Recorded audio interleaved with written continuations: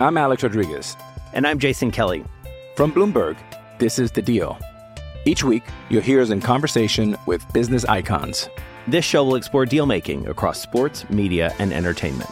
That is a harsh lesson in business. Sports is not as simple as bringing a bunch of big names together. I didn't want to do another stomp you out speech. It opened up so many more doors. The show is called The Deal.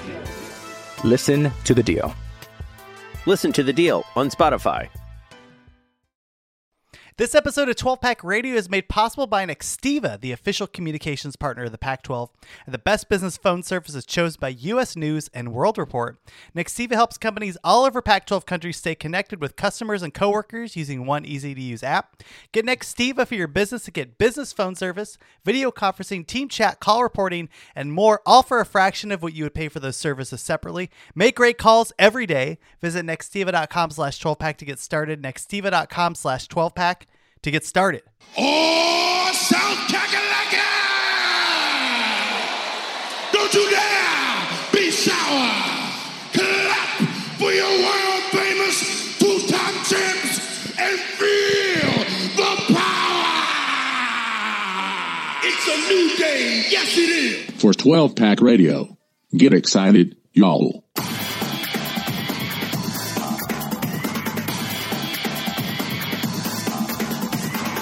Welcome back, everyone, to 12 Pack Radio, your podcast source for Pac-12 football news, the home of the Beta Rank College Football Statistical Model. This is a Sharp College Football podcast, and I'm Brian Conger. Thank you for joining us. We continue to crank through our spring, almost at spring win totals because they came out today, Rob, but our spring questions so that we are prepared to knock out these college football Pac-12 win totals. We have a number of games whose lines have started to come up, and I'm fascinated by all of them. So we have plenty of, I hate the word content, plenty of subjects to talk to as we go through the Pac-12 offseason. I'm joined, as always, by Rob Bauron from Sharp College Football. How are you, Rob? I'm good. I'm we're closing in. Reddit College Football pointed out there's only like 14 more Saturdays before we finally have a college football game. That's awesome. 14 Yeah. more. That's good, which also shows that I need to get my act together at work. At least half the year has already gone by. Holy goodness. Well, there's a lot of news to cover actually today. We have a couple transfer portal changes. We have our opening subject, Rob, which is fascinating to me and more fascinating because I don't really have a take on it. I'm just kind of curious where the chips will fall. And the Pac-12 made a major decision. Rob, you want to talk about what happened and let the fine people know where? What do you think it means for the conference? Yeah, so the NCAA passed a bunch of different rule changes that have, in this past voting cycle, and I think that was last week. And the one that's probably received the most headlines is the fact that you no longer have to have divisions to hold a conference championship game. Now, the Big 12 had an exception to this, but now you no longer have to divide off. Like the main effect for the other conferences, of course, is it means that they can do away with divisions, and many of them likely will. And there's already, like on Sunday night, some of the schedules, this is like future schedules, disappeared off the Big Ten website. But what is it was so the Pac-12 was actually the first conference to announce, at least Power 5 conference to announce that they would be doing away with the requirement that you win your division to play in the conference championship game. In the Pac-12, you will just the teams with the two best conference winning percentages will play in the conference championship game. But there's a big assumption out there, and I think more so in the Pacific Northwest, that this means the Pac-12 will do away with divisions because a lot of the other major conferences will. And it's a little more complicated within the Pac-12. And that is, when, in the gripe amongst the Pacific Northwest schools is because they are not only not in the same division as the two LA schools, but because of the agreement that UCLA and USC secured when the Pac-12 formed out of the Pac-10, USC and UCLA traded equal revenue distribution, which the the old Pac-10 model had not been equal revenue distribution. They traded equal revenue distribution for a guarantee that they would be able to continue to play their traditional rivals in Cal and Stanford every year. So this means if you're in the Pac-12 North and you're not Cal or Stanford, you actually see you get to go to UC, you get to go to LA even less often than you would have under just a straight up divisional format without those rivalries. But this was something that like Pat Hayden, who was the USC AD at the time, really felt was important for USC. But it was a major concession that USC made. I mean, in particular, USC made for that equal revenue distribution. Fast forward now, and a lot of the schools in the Pacific Northwest and fan bases are really pumped to potentially break up divisions and get to go to LA more often. Potentially the LA, the Pac-12 for scheduling purposes would form into pods, with like a Pacific Northwest pod, a California pod, and then, a Mountain and Arizona pod. But it's a little more complicated because nowhere else in college football do you have a Los Angeles. So there's nowhere else in college football that has anywhere like the gravitational pull of Los Angeles and Southern California does for the Pac-12. Not just for recruiting, part of Colorado and Utah joining the conference was that they have a huge alumni base in Southern California. The annual trips that those teams in the South make, the Arizona schools and the two mountain schools make, are huge fundraising trips where they go out and get in touch with alumni, So you have to have 9 votes in order to do away with divisions within the Pac-12. I think everyone's assuming this is going to happen, and I'm not saying it won't. I don't think this is something that the Arizona schools and the mountain schools are just going to trade away. And that's probably going to make it a little more complicated calculus wise. Like I would expect you would see the ACC and the SEC and the Big Ten, and the Big 12 doesn't have divisions, but, likely do away with divisions in the near future. It will just be a little more complicated in the Pac-12 because that chip that the Arizona and mountain schools have right now, which is, getting to go to LA every year is a really valuable chip. There's nowhere else you could maybe argue like the Big Ten in Chicago. I mean, the Big Ten has a huge alumni footprint in Chicago, but even that's not really that similar. There's just nothing quite, because you don't recruit that heavily in Chicago if you're a Big Ten school. There's just nothing like LA in any other conference.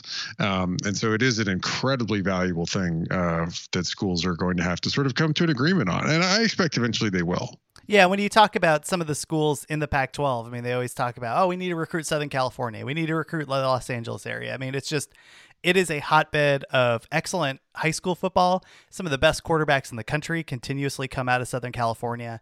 One of the things that I know is difficult is finding the offensive and more importantly, the defensive linemen, right? And that's usually not in California, but a lot of the skill positions, a lot of the quarterbacks, a lot of just the talent in general come out of Los Angeles. So that's really interesting to me. We'll keep an eye on that as the conference continues to evolve, which I think is a good thing. It just looks like the commissioner we have now is much more willing to shake things up rather than say, my plan is the best way forward. So you get on board, and I'm going to announce my raise from Las Vegas to the entire staff. So it's just nice to finally get away from that era. And we'll keep an eye on more changes that come out of the Pac-12. Rob, moving into some other news before, by the way, we're going to talk about some regular stats versus some advanced stats here in another segment. We'll also do our previews or our spring questions for the Los Angeles schools, but I wanted to just tick through a couple additions from the transfer portal that have happened recently, because I think just with their landing spots for some of the top players is fascinating. Ricky Pearsall, who I think is a fine possession receiver. You know, when we were doing some research on ASU in terms of their wide receiving core, which is always fascinating because they had all of those awesome 4-star, players that committed to the program. And then Ricky Pearsall is like the player that everybody that was covering ASU was pointing to as being like the top wide receiver. So I thought that was a little worrisome. But a consistent player, he's gone from ASU and ends up at Florida, which I thought was interesting. Jermaine Lole, the defensive lineman who I think a lot of players were looking, or a lot of programs were looking after, ends up at Louisville. So did not transfer in the conference, ends up going out of conference. I'm sure there's a couple NIL deals set up for him. Oh yeah, Peter Costelli, the 4-star quarterback from Utah, ends up at Troy. So that's interesting to me. Of course, Jordan Addison goes from Pitt to USC. We covered that last week. And I'm just looking through any of these other ones. Oh, LV Bunkley Shelton, speaking of ASU wide receiving transfers, ends up at Oklahoma. So that I'm going to keep an eye on that because that's the one to watch. Yeah, because Shelton and Elijah Badger, that whole class, Chad Johnson's kid, they have not produced on the field. And if he goes to Oklahoma and starts catching some passes, I mean, I think that coaching staff at ASU is already out the door soon because of the sanctions and all that stuff. But I think it's just more confirmation that either they needed a better offensive system, better coaches, because, I mean, I get it, right? Like stars matter when you have a lot of them, right? If you get a big recruiting class with a lot of high pedigree guys, you are more likely to be successful. I mean, that's just in the numbers. And so, but not every player that you get, that's a 4-star, 5-star kid is going to pan out. But it is really worrisome that ASU got 6 of them at the wide receiving core, and none of them have been productive yet. So something to keep a lookout for there. Anything else in the transfer portal, Rob, that popped out to you? No, I mean, so the other big news for the rule changes, though, was that the oversigning rule, the Houston Nut rule, which has limited classes to a 25-man limit, has been suspended for 2 years. And so if you are a coaching staff and you are looking, and this is interesting too, because there was that article about how USC was able to basically sort of cut guys as long as they were willing to offer them the ability to stay in school at USC with the full academic support and scholarship. You could basically cut players. And but now with this rule change, if you are, and there have been quite a few coaching there's been quite a bit of coaching turnover in the Pac-12 of late. You can fill in the rest of your roster from the transfer portal. So this is good. I mean, there are a lot of guys in the transfer portal. Part of it is the COVID year of additional eligibility. Part of it is that a lot of guys first year or first transfer. But this should help both clear out the portal and fill out roster depth. Nice. Yeah, we'll keep a lookout for that. I know that initially these rules were put in place, right, to provide parity. So I'm actually more interested to see how people screw with this law to get an advantage rather than the actual intent in which it was put forward. But okay, well that's something to keep an eye out for.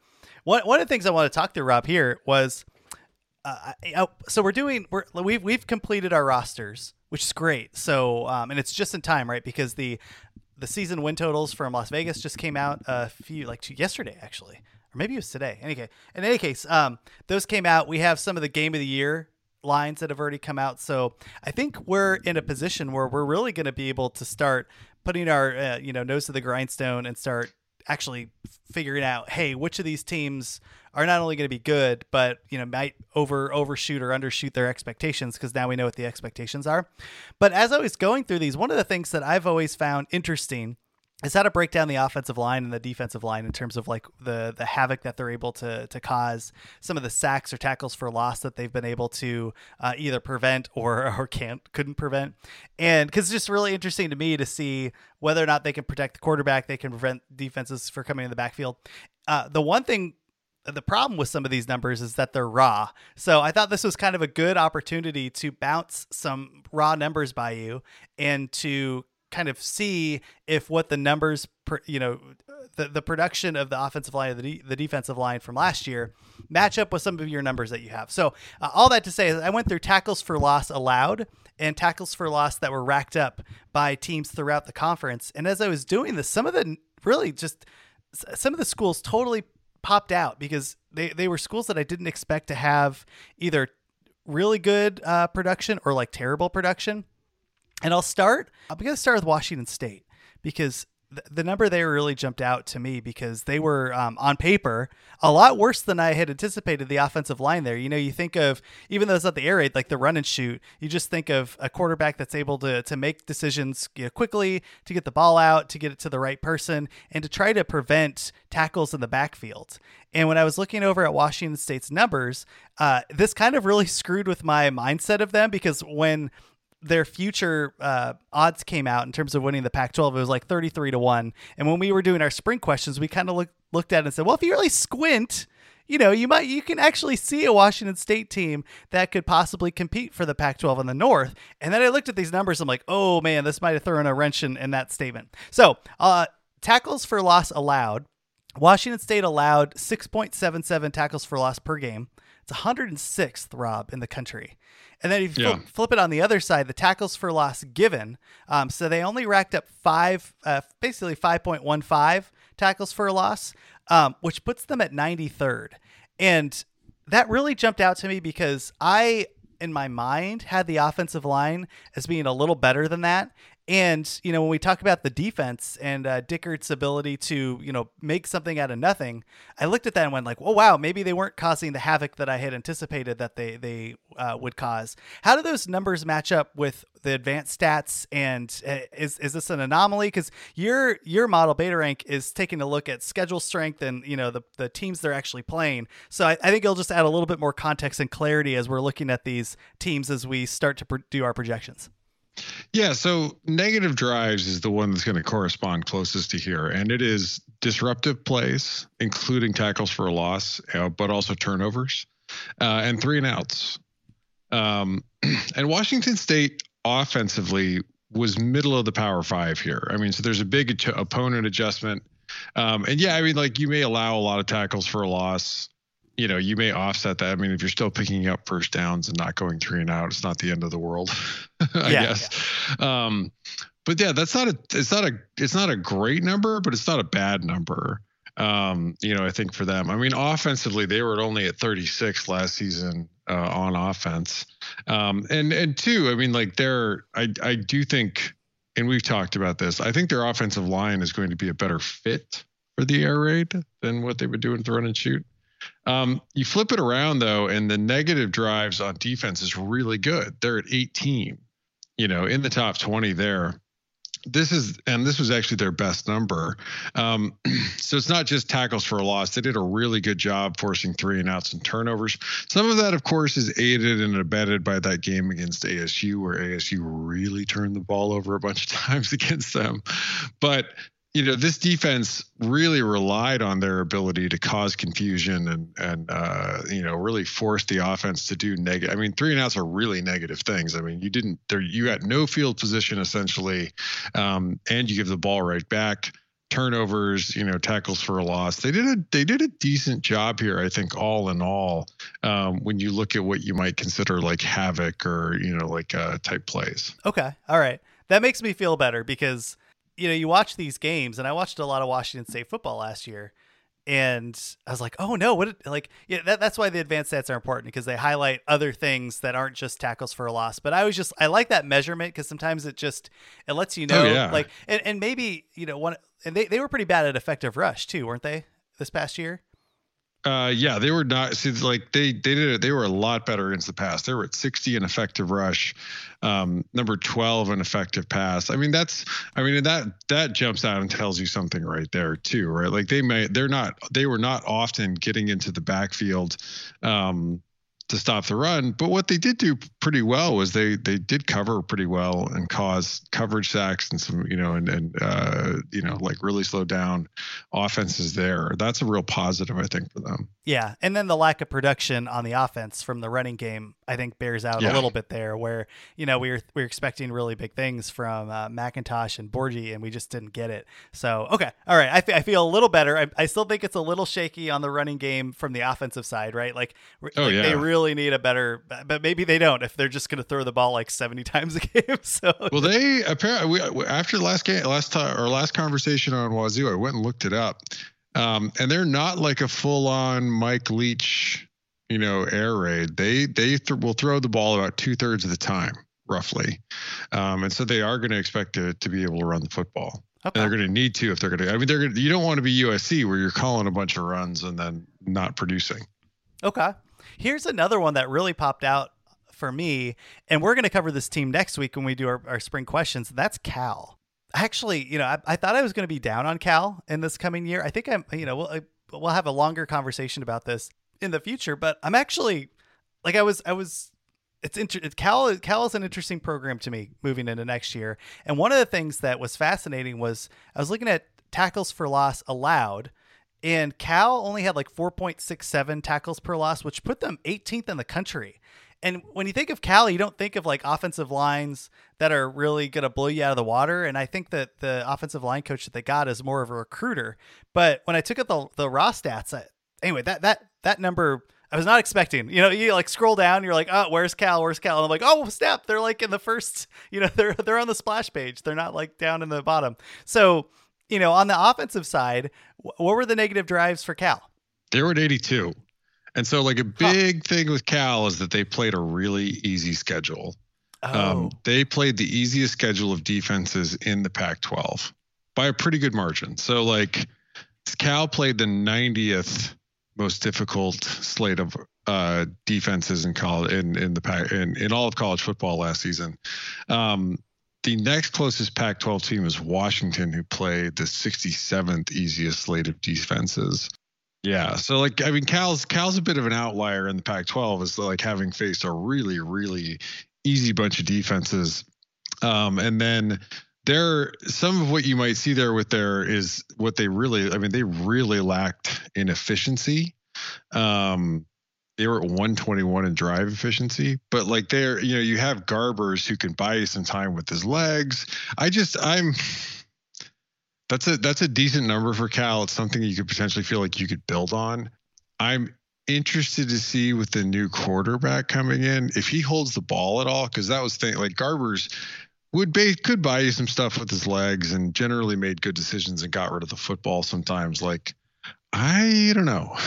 We'll see. We'll see. Because sometimes you can an offensive line can pile up tackles for a loss in sacks, and some of those are on the quarterback too. Oh, that's interesting. And they lose their two starting guards.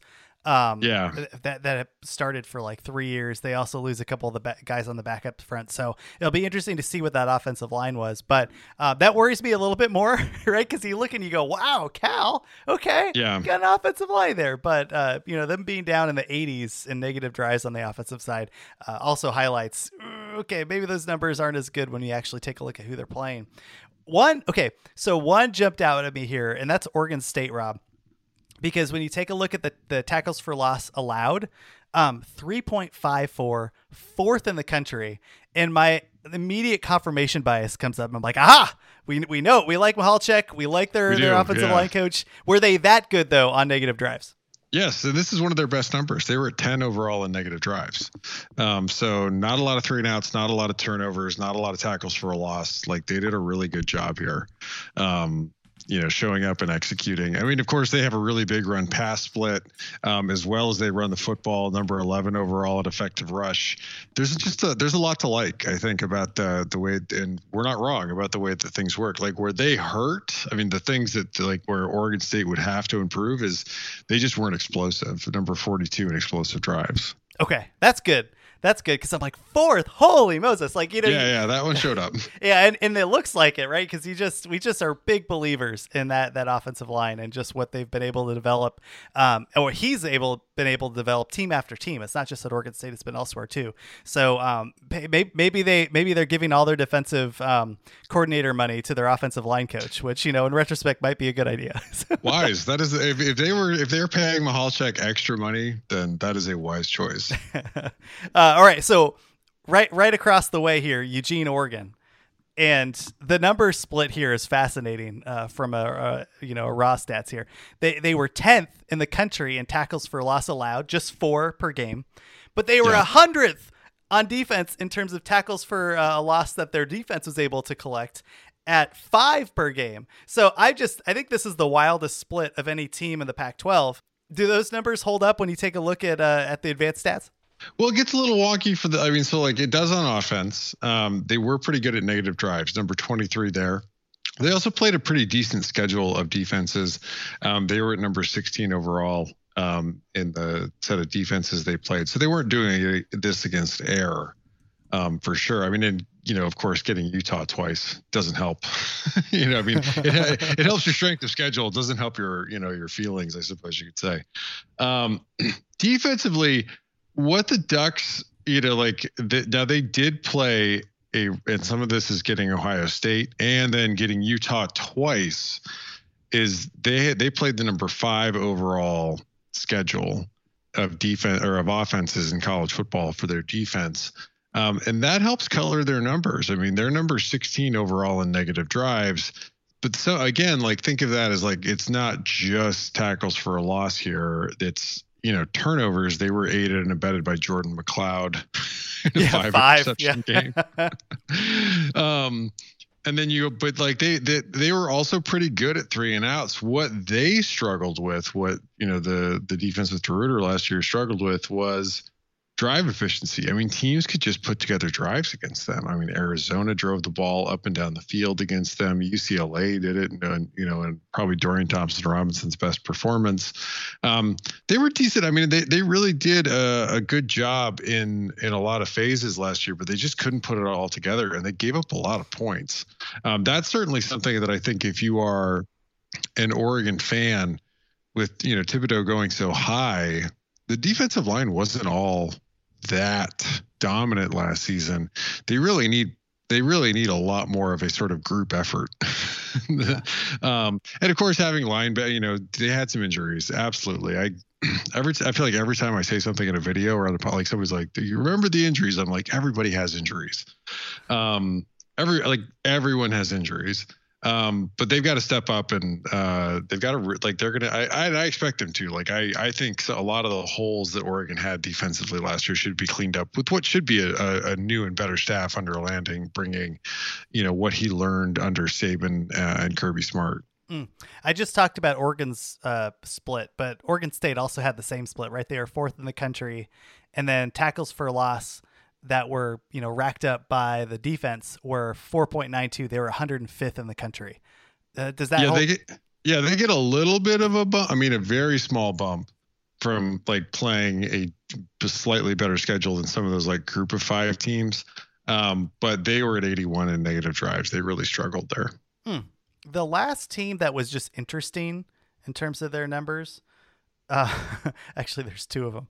So the first, let's talk about USC, because, oh my gosh. And I think this is going to be the truth when we talk about the numbers here. So USC was 121st in the country in tackles for loss. That's insane. I mean, their defense sucked last year. We saw that. But, oh my gosh, are you freaking kidding? But that's bottom 10, right? Didn't there were only 130 teams in the entire Division One? Oh, yep. Is that fair when you take a look at the numbers? Yeah, they were at 87 in negative drives last season on defense. They really struggled. Yeah, they were bad. I mean, they're at 70 in effective rush, 119 in effective pass. I mean, they were hideous last year. Oh my gosh. And then with them, if you flip it a little bit, and I don't want to give them too much credit because 31st in the country isn't great. But they were 31st which is right. We always talk about the 30s being the middle of Division I football. But one of the things that we have for a number of years been, it's always the but when you talk about USC is but their offensive line sucks, They were 31st in the country in tackles for loss allowed, about 5 per game. That's not bad. Does that bear out in the negative drives? Yeah, they're 19 in negative drives last season, which is really their best number offensively. They struggled with drive efficiency. They just weren't consistent and couldn't put together drives to put up points. Yeah, and I think that's, and we'll talk about USC. We'll give them that spring questions. I mean, they returned basically their whole offensive line. So if you want to have a base to work from, that's a heck of a base because those guys should be better if they have better coaching. And they just brought in the offensive line coach from Texas A&M. So I think you actually have, you're a USC fan and you're saying, hey, we're going to compete for the Pac-12 in general, which I still think Utah is the favorite, but you can point there and say, all right, that should check off as being like, all right, we don't have to worry about the offensive line, which I can't believe I'm saying because we haven't been able to say that for USC for like 5 years. Oh no, I feel like people are way off. Like I mean, a lot of the comments when USC got Addison were that he didn't play offensive line, and I think people are off base there. Like I just don't think they know. I mean, I just don't think that they really know what USC's problems are or were last year. I mean, the offensive line was a bit of a problem last year, but like the new coach should, as you and I know from having watched a lot of offensive line coaching changes around the Pac-12, and we just got done talking about a really good one at Oregon State. Like a really good coach makes a big difference, and it's not as if USC doesn't have talented players. Particularly, they've recruited well in the trenches at offensive line. USC's real problems that we'll get into might be at safety. Let's go. I love when a team has bad safeties, right? You just throw that tight end all day, every day. Oh God, like a tight end bend route where like the linebacker just kind of can't stay with them and the safety's like not doing their job. Yeah, I have a party hat and pom-poms for every time a tight end gets like 25-yard, catch. So I just love it. It's like the best. Okay, last team, and then we're going to actually break down some questions for USC and UCLA, and that's Utah. And I think both of these numbers are fine. Tackles for loss allowed, 3.79, 7th in the country. And this jumped out to me because one of the bigger questions we had about Utah was the offensive line. I think some of this is probably, like you had excellent running backs and you had Cam Rising who was able to run the ball. So I'm wondering if that covers for a little bit of it. But 7th in the country, even it doesn't matter because those guys return. Is that the production we saw in the advanced stats? Yeah, they were number 5 in negative drives. Like that really does hold up offensively. They made some changes too. I mean, like under the radar. I mean, the big change, of course, that happened with that San Diego State game was the QB change. But they also did some shuffling. Nick Ford moved inside from tackle to guard, and that helped clean up. And I also think Ludwig just sort of threw out some of the stuff that they were trying to do. And, you hate, like, it sounds funny to say it, but like he went with the plays that worked. Like he went with the plays for the players that he had. Which were not the wide receivers, as always. And then on defense, they were 25th in the country, 7 tackles for loss given. Is that roundabouts? It always struck me like the defense was pretty good at stuffing the run, but not necessarily getting in the backfield. Does that, carry out with the kind of the havoc rules that you have at Beta Rank? Yeah, they were at number 17 in negative drives. They did a really good job there. They were really good against the run last year, really good in their run fit. Like with the linebackers, and the defensive line really knowing their assignments and what they were doing. They were at number 6 in effective rush. And that's part of like why they were able to really shut down Oregon's offense so much, because Oregon's offense was truly a big play rush offense. Where Utah struggled, and I think this is we talked about a little of this when we previewed them, is it's interesting because they do bring back Phillips, so I think it has the potential to be a pretty early draft pick. But outside of Phillips, they kind of stunk against the pass last season, 34 overall. That does put you in the middle of the Power 5, but that's not necessarily where you want to be if you're Utah. Defensively, they have some work to do in coverage and in getting to the passer. Ooh, okay. Yeah, that's if you have an Achilles heel like that and you have a good quarterback, that could be a problem. So I mean, Caleb Williams, welcome to the crowd. I mean, like we said, like I feel like last year we were like, there are no good quarterbacks. I mean, like Cam Rising is like ended up, of course, being quite good, but this year, like you definitely look around and you're like not just Caleb Williams rising is of course back, and then Ward is of course intriguing at Washington State. You've got Penix at Washington. He was really good the last time, he was reunited with his former OC in DeBoer. So it suddenly looks kind of fun in the Pac-12 for QBs for a change. Yeah, Dorian Thompson-Robinson in his fourth year, where he's not throwing the ball backwards anymore. Tanner McKee, right? Like Tanner McKee might throw to. Well, I mean, the wide receiving core for Stanford is good. They might not be able to run the ball for a lick, but he's pretty good. I totally agree with you. Like last year, we were pretty bummed out about the quarterbacks. This year, I think the conference is going to be a lot stronger. So we'll keep a look on that. Okay, Rob, we're going. Well, anything else on those stats before we move on? No, I mean, but yeah, do check out. I mean, it's always useful to try to ground what you're seeing with some advanced metric. And so that may very well be just looking at like the overall number, and then trying to sort of break it down. But like I said, it is good to sort of you are going to have some teams that are outliers on some particular raw stat. And then you look at the rest of it and you're like, oh, but they're good at this. Why weren't they good at everything else? And they usually weren't. Yeah, exactly. Well, that's why I wanted to check with you, because that makes me feel better again about my bullishness on Washington State. In particular, that's kind of one where, and to be able to confirm Utah had it on both sides. I mean, there was some ground they can make up in the pass defense, but It seems like they've kind of returned to their old ways in the trenches, and that's great if you're a Ute fan. All right, let's get to our spring questions for USC and UCLA, and let's do it right after this. I'm Alex Rodriguez. And I'm Jason Kelly. From Bloomberg, this is The Deal. Each week, you'll hear us in conversation with business icons. This show will explore deal-making across sports, media, and entertainment. That is a harsh lesson in business. Sports is not as simple as bringing a bunch of big names together. I didn't want to do another stomp you out speech. It opened up so many more doors. The show is called The Deal. Listen to The Deal. Listen to The Deal on Spotify. With threats to our nation waiting around every corner, adaptability is more important than ever. When conditions change without notice, quick strategic thinking is crucial. And with obstacles consistently impending, determination is essential in overcoming them. It's this willingness, decisiveness, and resilience that sets Marines apart. With our fighting spirit, we don't just fight battles, we win them. Marines are the constant our nation counts on to fight the unknown. And through adaptable problem solving, we do just that. Learn more at marines.com. All right, we're back. We're talking LA schools. And just two really interesting teams. We have UCLA coming off of a pretty good year for Chip Kelly. I think there was a lot of pressure on him. I was not sold on his ability to finally produce. And he did. It wasn't the best year, but certainly enough to be able to sign an extension.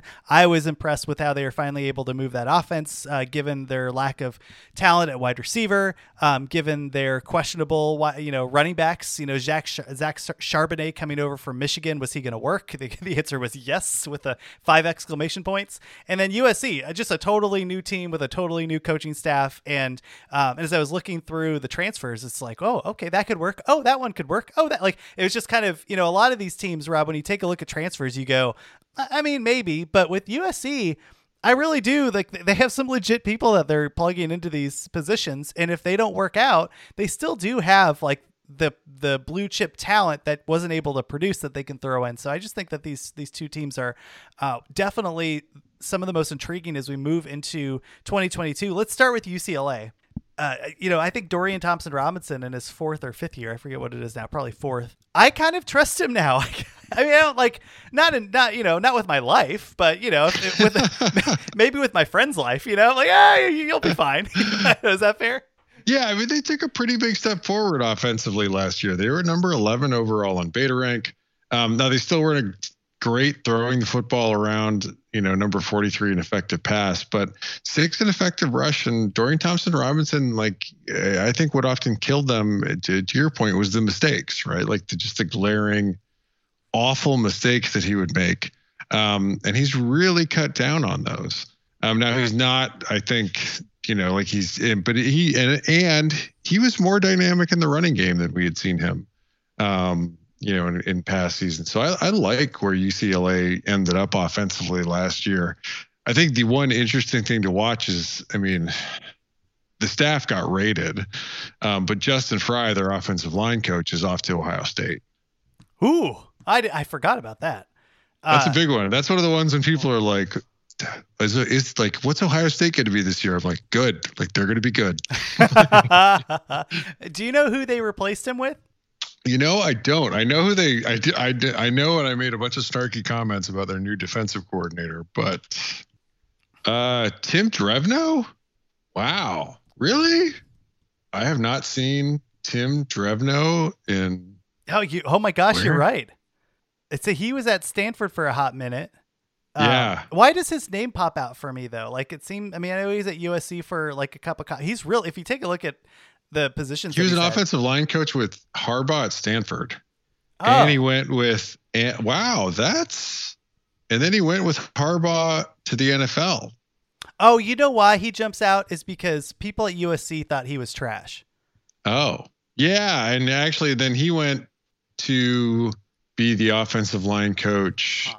And he didn't work. Now he did not work out as the offensive coordinator at Michigan. I think was more of the problem, but yeah, like he did not he was only at USC for 1 year. Well, he came back too. He did 2 stints there because he was there from 18 to 20. And you know why his name jumps out is because Alicia was just dunking on him over and over again. So that's interesting. It's an interesting name. We'll have to keep an eye on to see. And it's not like UCLA has recruited particularly well at the offensive line position. So I guess that's a question, right? I know John Gaines returns, Antonio Mafi returns. Are they going to have the line to be able to protect DTR? Now he is able to go on the run when he needs to. Yeah, but I don't think he prefers to. Sometimes he does, which is kind of fun. I would say though, despite him not working at USC, you look at that experience and it's mostly, running the football well. It could work. This is not this hire, a guy who has both experience at the NFL and significant Power 5 offensive line coach experience ain't bad. My face right now is when I look at a abstract expressionism painting. I don't know. What I don't want to do is overreact to 1 year at USC, because as an offensive line coach at Stanford was really good, and he was mostly good at the NFL, I would think. So. Okay. All right. Well, I think we'll see if he's able to pull it out there. My second question is in the passing game, right? DTR remains, but they lose Greg Dulcich, who was a walk-on tight end that, Chip Kelly turned into a superstar, and they return Michael, I think I forget Ezekiel. He came from Miami, just this big tight end who has the body.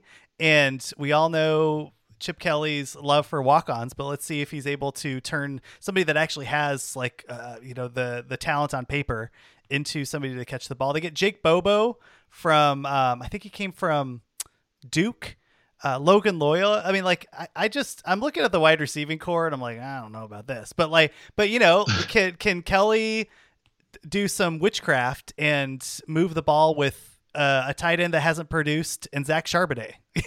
Maybe he can. I think that's one of the bigger questions in the Pac-12 this year. They're terrifying at wide receiver.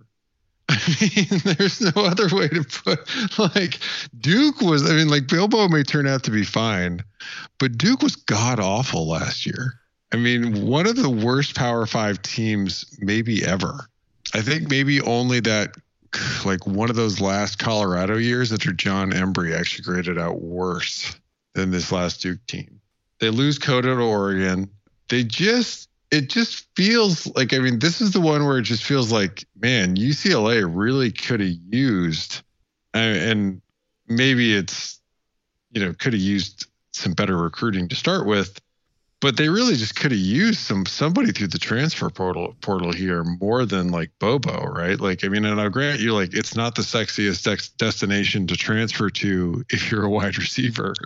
They're going to throw, they're going to run the football, and when they do throw it, it's probably going to be the tight end. But you do kind of wonder, right? In a little bit like we talk about Utah, which is in some ways similar offensively. without like the dimension that they will be missing and something that will keep them, from reaching what they're, the full ceiling of an offense might be, is they're not going to have anybody that can really take the top off an offense or defense. No, I totally agree. I think one name to keep a lookout for, and I'm skeptical because he's been there for 3 years and I keep saying keep a lookout for him, is Kazmir Allen. Oh yeah. Kelly went up and rated him from the track team. He's super fast. And who was the player that he got to the NFL a couple of years ago? He was part of the team that came back from like 70 points to beat Washington State in that one game. They put him everywhere. Like I'm just interested to see if Allen can actually do that. But Felton. Yeah. Felton, he was so freaking good. Yeah. Oh man. And he kind of came at it. I mean, like he was a piece before Kelly was there, but Kelly turned him into a star. It's possible that could happen with Allen. Like he's that fast, but it hasn't happened it didn't happen last year. And I was really interested in him when he was a running back. It looks like they're going to move him into I guess that's the case I'm making. They're moving him into that position that Kelly makes up. That's like, do whatever. We'll get you the ball somewhere. So that actually could be Allen this year. So keep a lookout for him. But overall, when it comes to the pass catchers, I'm curious to see what happens. They might need like Jaden Marshall, who they just signed. So who's like 6'1", 180. He's a 4-star. They might have to have him come in and they might have to have him come in and contribute immediately, or another, as you start, that's their only 4-star wide receiver. After that, they've got, 1 3-star wide receiver in there. They might have to have, I guess they did get what, they got the guy from UCF too. He seems pretty light, 6'1", 170. That's gotta be his high school. I mean, you would think they would put his college weight. That's gotta be his high school weight. That can't be his college weight. That's like me like minus 5 pounds and 2 inches. That's not good. That's not a good sign. That's the problem. I mean, so they've got but that part, I think they're going to be fine. I mean, I think the thing with Drevno is and plugging him in is it's mostly been working, and Kelly's offense is I think it's okay. Given where you're putting him and what is largely a functional situation offensively, and where you have guys that have had some good coaching already in place. But yeah, I'm totally skeptical on what in the world, how are they even who is Thompson? It's all going to key off the run game and go to the tight end, but it's a little ugly for the pass catchers. Kelly reminds me of somebody on a work team that just doesn't really have their act together, but when you really need them, they'll go on the road and close a giant sale, and then they'll just sit and do nothing for he just the lack of effort. And then and we're about to dunk. We've been dunking on him for years, and then he finally gets to that 8-win mark. And you're like, I guess. I mean, I guess we'll keep him on staff. He does close, but hot damn, can you jump on the phone? He got to 8 wins and finally fired Jerry Azzinaro. Finally fired him. And then went out and hired Bill McGovern, who's has Jerry Azzinaro's exact resume. Okay. Well, let's flip over the defense here. My one question for the defense is what the F is this defense? But do you have any questions about the defense as you're looking at the roster? I got a lot of questions. Let's start with some of the players they did pretty well, I think, at they got Jalen Jeffers out of the portal from Oregon at offensive tackle, but they did a lot less well, I think. I will say now they did do pretty well. The 2 edge rushers they got out of North Texas, the Murphy brothers, those are pretty good gets. But after that, they got another player from Duke, Gary Smith. They got a player from Harvard. They got a guy, you and I saw him play in Houston a couple years ago, Azizi Hearn. Oh, yeah, who was a walk-on at Arizona, transferred to Wyoming. And then played pretty well for Wyoming-ish, but like, I don't know if you remember this. That when he came in, Houston immediately. Oh, they were picking on him all day. Yeah. Because I'm trying to remember who's that quarter. He went to Miami. Who's that quarterback? I know who you're talking about, but yeah. But anyway, so Houston's quarterback loved to show. I mean, he had a nice arm and a nice deep ball. He loved to show it off. So as soon as Hearn comes in, they're like, oh yeah, like just deep balls. And he just kept picking on him. And I was like, oh, when he transferred and went to Wyoming, I was like, that's probably a better fit. And now that UCLA picked him up, and I was like, wow, it's come to this. That was funny because I saw that name. I'm like, where do I remember that guy from? So yeah, and like we have him as the starting nickel. That's not good. Like this. No. I mean, great. You're like now. It's not going to be like full on, just like smoke if you got them, like that Houston offense where they're going to be like, oh, Hearn's in the game, time to throw nothing but deep balls. But like he's not a guy that's going to give you a tremendous amount of confidence. This defense last season, I mean, as we talked about, it was finally enough to get Azanaro fired. They were at 58 overall. That was improvement for them, but that is still a very bad Power 5 defense. They really struggled with drive efficiency. You could put together drives against this UCLA defense, and they stunk against the pass, 69 in effective pass, but only 54 in effective rush. And that had been sort of their calling card, if you will, was that they were pretty stout up the middle in defending the run. I don't know. I mean, like when you go through this 2 deep, you don't see anyone that you look at and you think, oh, that guy has a potential to get drafted at nose tackle. Like there's nobody like that on this team right now. Yeah. And I think if you're a UCLA fan, you're pointing to Jay Toya, who is the 4 to 5 star transfer from USC, but apparently in spring, he's not been the truth. Like he'll probably start, but he's not there yet. So it'll be interesting to see if he's able to jump in. But you're right with the Murphy brothers. It looks like they're going to see the fields fairly often. So I'm curious to see what they're able to do. Any other questions here for UCLA before we move to USC? No, I feel like at this point, like we sort of know what we're going to get. It's like they should be pretty good next year. The defense has a shot to maybe be better because they weren't very good. Okay. Well, let's go to USC.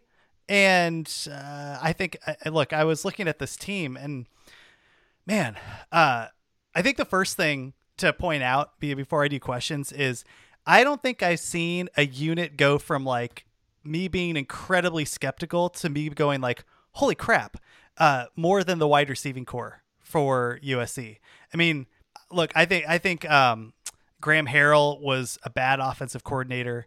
So it's possible that they just weren't making the most of the wide receivers they had. But when you take a look at where they were to where they are now, right? Like they just picked up Jordan Addison, and then you take a look up and down the roster. They got Mario Williams from Oklahoma, Brendan Rice from Colorado. Kyle Ford apparently is playing very well. Keon Ware-Hudson is also pushing. I mean, it's to the point like where Taj Washington, the transfer from Miami, and Terrell Bynum might not see the field. Yeah. And you have Michael Jackson Jr. there, Gary Bryant. Like this is an excellent wide receiving core. I have to double check, right? So don't hold me to this, but it is certainly, if it's not the best wide receiving core in the Pac-12, it's one of the top 3. And that's, who would you put ahead of them? They just signed the reigning Biletnikoff winner. Yeah. That's true. Yeah. I'm trying to look up and down because it might be Stanford. They're better than Stanford, so maybe they are the best wide receiving core. It's not Colorado. I think they are, right? Like Utah. Yeah. No, it's never. It's never. Don't Bryant. Don't ever say Utah. Oregon State didn't bring anybody. No, yeah. They just come on. I mean, like they got Addison. There's nobody in the Pac-12 that has anything like this anymore. It's not even close. Well, I just want to look at Oregon real fast. But they haven't produced that Oregon wide receiving core. No, it's USC and it's not close. That's awesome. Right. Yeah, I mean, and Mario Williams is a good get from Oklahoma. I think what's interesting when you go through this and you look is there's the real possibility that, because like outside of Drake London last year, most of the guys that were, here with them last year were not very good. I think they have a real opportunity for those guys to maybe take a step forward. But if they don't, they have a bunch of guys who have either produced or were relatively highly regarded recruits somewhere else to play, that if they went to, if they were in a place where they're not doing a ton of rotations, like they're fine. That's really, and then when you take a look at I have actually no questions on the offense, right? Because you have the quarterback in place, you have the running backs, right? Like they were awful at the run last year, but you bring in Travis Dye, you bring Austin Jones from Stanford, you already have Darwin Barlow. Like I think they'll be okay. They basically their entire offensive line returns. I guess the one question on offense is, can they run the ball finally? And we'll see if it was the offensive line or if it was scheme. I think it's scheme, Rob. I think it's scheme. I think it's scheme. I don't think the coaching was great either. But I Lincoln Riley runs a very sophisticated rushing attack, and that he's, has the air raid on top of. So I expect this to be a very different offensive line. They made a really good hire on their offensive line coach, getting the guy from Texas A&M. I think this offensive line has a shot to be a lot better, than they were. So I'm a little. I think people are too down on the offensive line and too down on the offense. Right. And they shouldn't be. Like, part of what made Caleb Williams work last year at Oklahoma versus Spencer Rattler was that Williams, he's mobile, right? That was the problem. Like, Rattler's problem wasn't that he had gotten worse as a quarterback. His problem was that the offense has gotten a little bit worse around him. and they needed somebody like Williams who could buy time to make the offense work again. Williams is going to bring that skill to the table. I think they're going to be fine offensively. Yeah. I guess the only, the two questions I have would be, will they pick up the offense in the first year well enough to win 9 games? I think the second question is, can Caleb Williams not turn the ball over? Which he had some stinkers last year. Can he stay healthy? Because they got nobody behind him. Well, they like Miller Moss. Would Miller Moss start on half the Pac-12 teams? No, but maybe Colorado. Sure, they like Miller Moss. Of course, they have to say they like Miller Moss. If Miller Moss were to frickin' transfer, they'd be dead. That's true. Yeah, there you go. Okay, so I think we're both pretty. We're on the same page with the offense. The defense is where I am worried, because they weren't good last year. And now they bring in Alex Grinch, and I don't know what to say about here's the thing is, you take a look at the players that are down as being the starters, and you're like, I don't know. But then you look at the transfers, right? They bring in Bryson Shaw, the Ohio State safety. They bring in Shane Lee, a linebacker at Alabama, defensive end Romello Height from Auburn, Earl Biquette, defensive tackle from TCU. Some of these guys are going to work out. Mekhi Blackman, the cornerback from Colorado, who, by the way, they love. And and you kind of just go, okay, but I don't even have specific questions about this defense. It's more just the defense in itself is a question. I don't know. Maybe you can articulate this better, Rob, but I'm staring at it and it's remember those 3D pictures where you had to cross your eyes to that's kind of what I'm looking at when I look at the roster. So they really they needed a full defensive makeover, and I think they've attempted to get there. Right. And there's places that I think, here's where I think they are in decent shape for that. I think they're pretty good at corner. I like Latrell McCutcheon, and I like Mekhi Blackman. I think those are 2 good gets for them. Now, that's not going to give them 2 guys that are shut down corners. They're not going to be Alabama or Georgia level. They should be a lot better, right? And if you have Covington and Domani Jackson in the mix behind them, Domani Jackson, of course, is the 5-star player they signed out of high school. You start to look at it and you can kind of squint and see a decent enough, 2 deep, right? With that, and they have some players, of course, that they are bringing back. Where I get worried is at safety, because they sucked at safety in the secondary.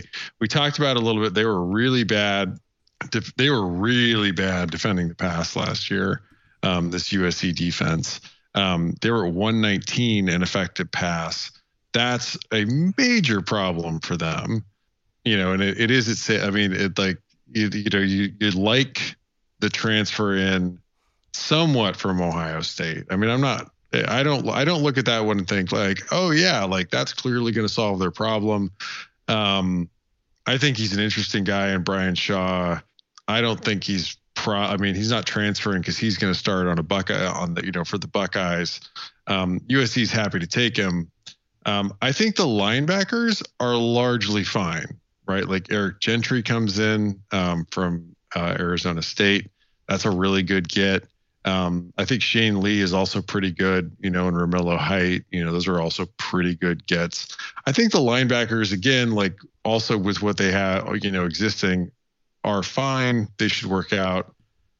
Man, my questions though, defensive line is like where it turns next, right? Like you don't have a bunch of guys transferring in. Like you're not seeing the kinds of like a Blackman where you really like what they were doing at Colorado.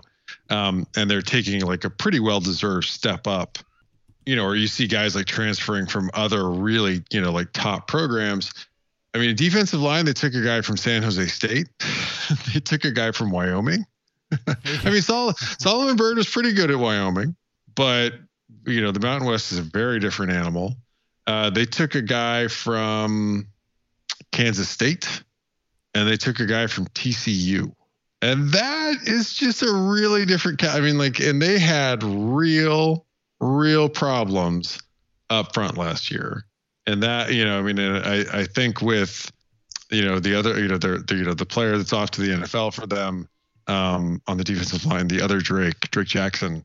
Like, this is my biggest area of concern. Like, they've been able to put together depth, right? Like, but it's all of a sudden become like, man, like they really need Corey Foreman to step up, right? Like he's really got to play like the recruit that they signed. Yeah. I think, for good or for worse, I compare USC to Utah because, right, like I think a lot of USC fans want to get them to a point where they're beating Utah. And I think the offense is going to be pretty good. It might be a little shaky in the first year, but the bottom of it is the floor is very high, and the ceiling could be very high. Where the defense, it was so bad last year. Like I don't think they're going to be a sub 100 defense, but they have to make up so much ground so fast that I think the ceiling is going to be pretty low for them, and the basement's going to be higher. If that makes sense. Like I would be shocked if they had like a top 40 defense coming from 100. Like that's just a big ask given new coaches, new coaching staff, a bunch of transfers they had to figure out the system, player changeover. I don't know. Would you be surprised if they got to 40? The defense is really like the tough thing is you can always talk yourself into like the talent at USC and you can say like, oh, good coaching should turn it around. I think in the 30s would be about their ceiling, like it's hard for me to see them like putting it together like the island, like, cause there's some parts you like, but it's a bit of the island of misfit toys defensively. Like they've taken some good players. They've also taken, it's not like on offense where it's like they're picking among, like the best transfers available. USC's done reasonably well for who's available defensively, but I think this is a tougher build, and I think Grinch is going to have his hands full here. Okay. Well, again, one of the most fascinating teams in the conference, and keep a lookout for Grinch. I'm just curious to see if he can really put it together, because that was the knock on Oklahoma the last couple of years. Yeah. That defense get where it needs to. All right, let's leave it there, Rob. This is a good, we only have two more teams to ask basic questions at before we really dive into the season. We have our trap game episode. We haven't gone through each team's schedule. I think there's a lot that we have to look forward to. So stay tuned. We will catch you next week. And thanks for listening.